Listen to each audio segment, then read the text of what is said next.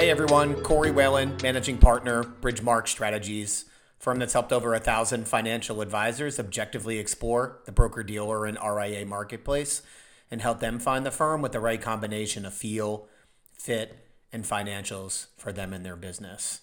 When I'm having initial conversations with financial advisors, it still comes up quite a bit as a misconception that if you make the move from the employee channel to the independent channel, that you're doing everything completely on your own. And as I've discussed in other videos, that couldn't be any further from the case. On the independent side, you really have the ability to outsource whatever you want, whether it's compliance, money management, marketing, or some of the operational responsibilities inside of your business.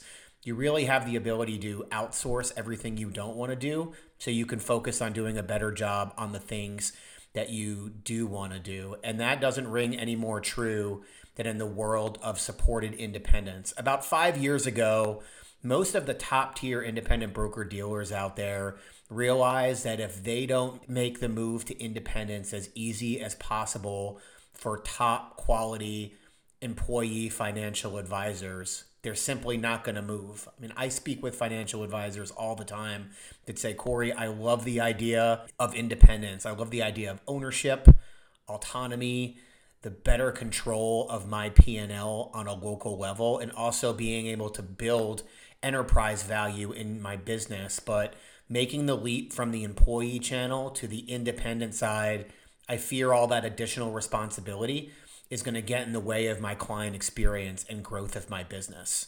So in short, supported independence is while a financial advisor is still at their current firm, their new firm will go out and take down and find office space.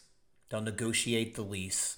They'll custom outfit the office with the right furniture, desks, chairs, printers, computers, etc. They set up all of the marketing materials for the firm. They help build the website. They help set up the payroll for all of the staff and a bunch more. So in short, you have the ability to resign from your firm on the day that you want to resign, cut the ribbon to your fully custom built independent office where the only thing you need to worry about is bringing over your clients.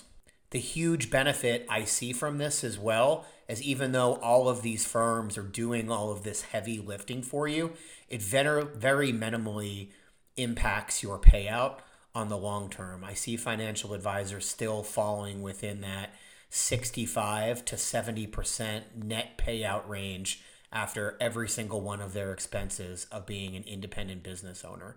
So if independence is something that really, really excites you, yet you feel like it may be too much of a leap from an additional responsibility level, there's still a lot of solutions out there on the independent side to get you where you want to go with minimal friction as possible. I really hope this helped. And if you have any other questions regarding the marketplace or supported independence in general, I'd love to have a conversation.